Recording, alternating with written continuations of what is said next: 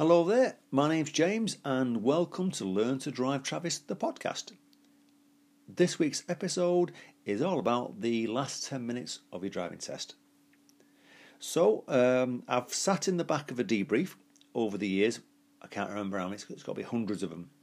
And occasionally I'll listen to the same sort of sentence off the examiner. You drove really well, unfortunately you failed at the end of the test.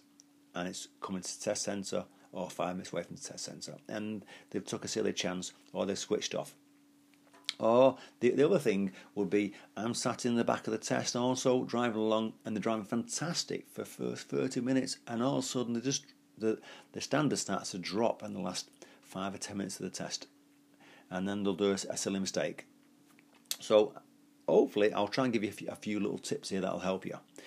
If you're used to taking 1 hour lessons every week, and the week of your driving test you're going to take an hour before your test, think about this. You've got an hour lesson that you normally have, and that's what you normally have.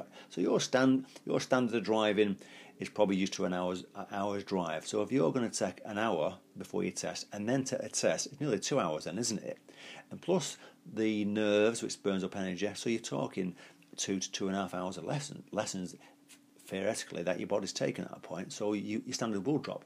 So you just got to remind yourself, if you're taking an hour lesson, then don't take an hour lesson before your test. Take half an hour before your test, so that you don't get so tired, because it could be fatigue creeping in, causing you to make silly mistakes towards the end.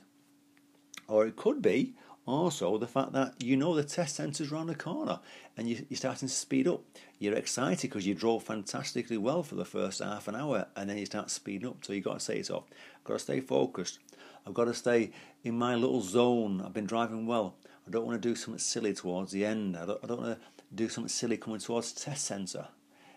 Stay concentrated on what you should be doing. And another thing would be also, if you're coming towards the end and you've been driving fantastically well, just don't take chances. Just all that good work you've been doing, keep it banked up in the banks. Don't try to take silly chances, because you'll regret it. If you're coming towards a parked car and you're going around a parked car, there's a car coming the other way, if it's close, just slow down, let the other car go. It's there right away. Or if it's your right away and there's a car and he's going to get air before you, is he slowing down? Is he going to pull out?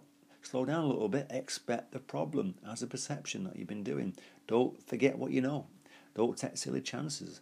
And when you get back to test centre, a silly little mistake people do is they'll rush into test centre just to get it over with. Concentrate, slow down in the test centre, secure the car at the end before you turn it off. Okay?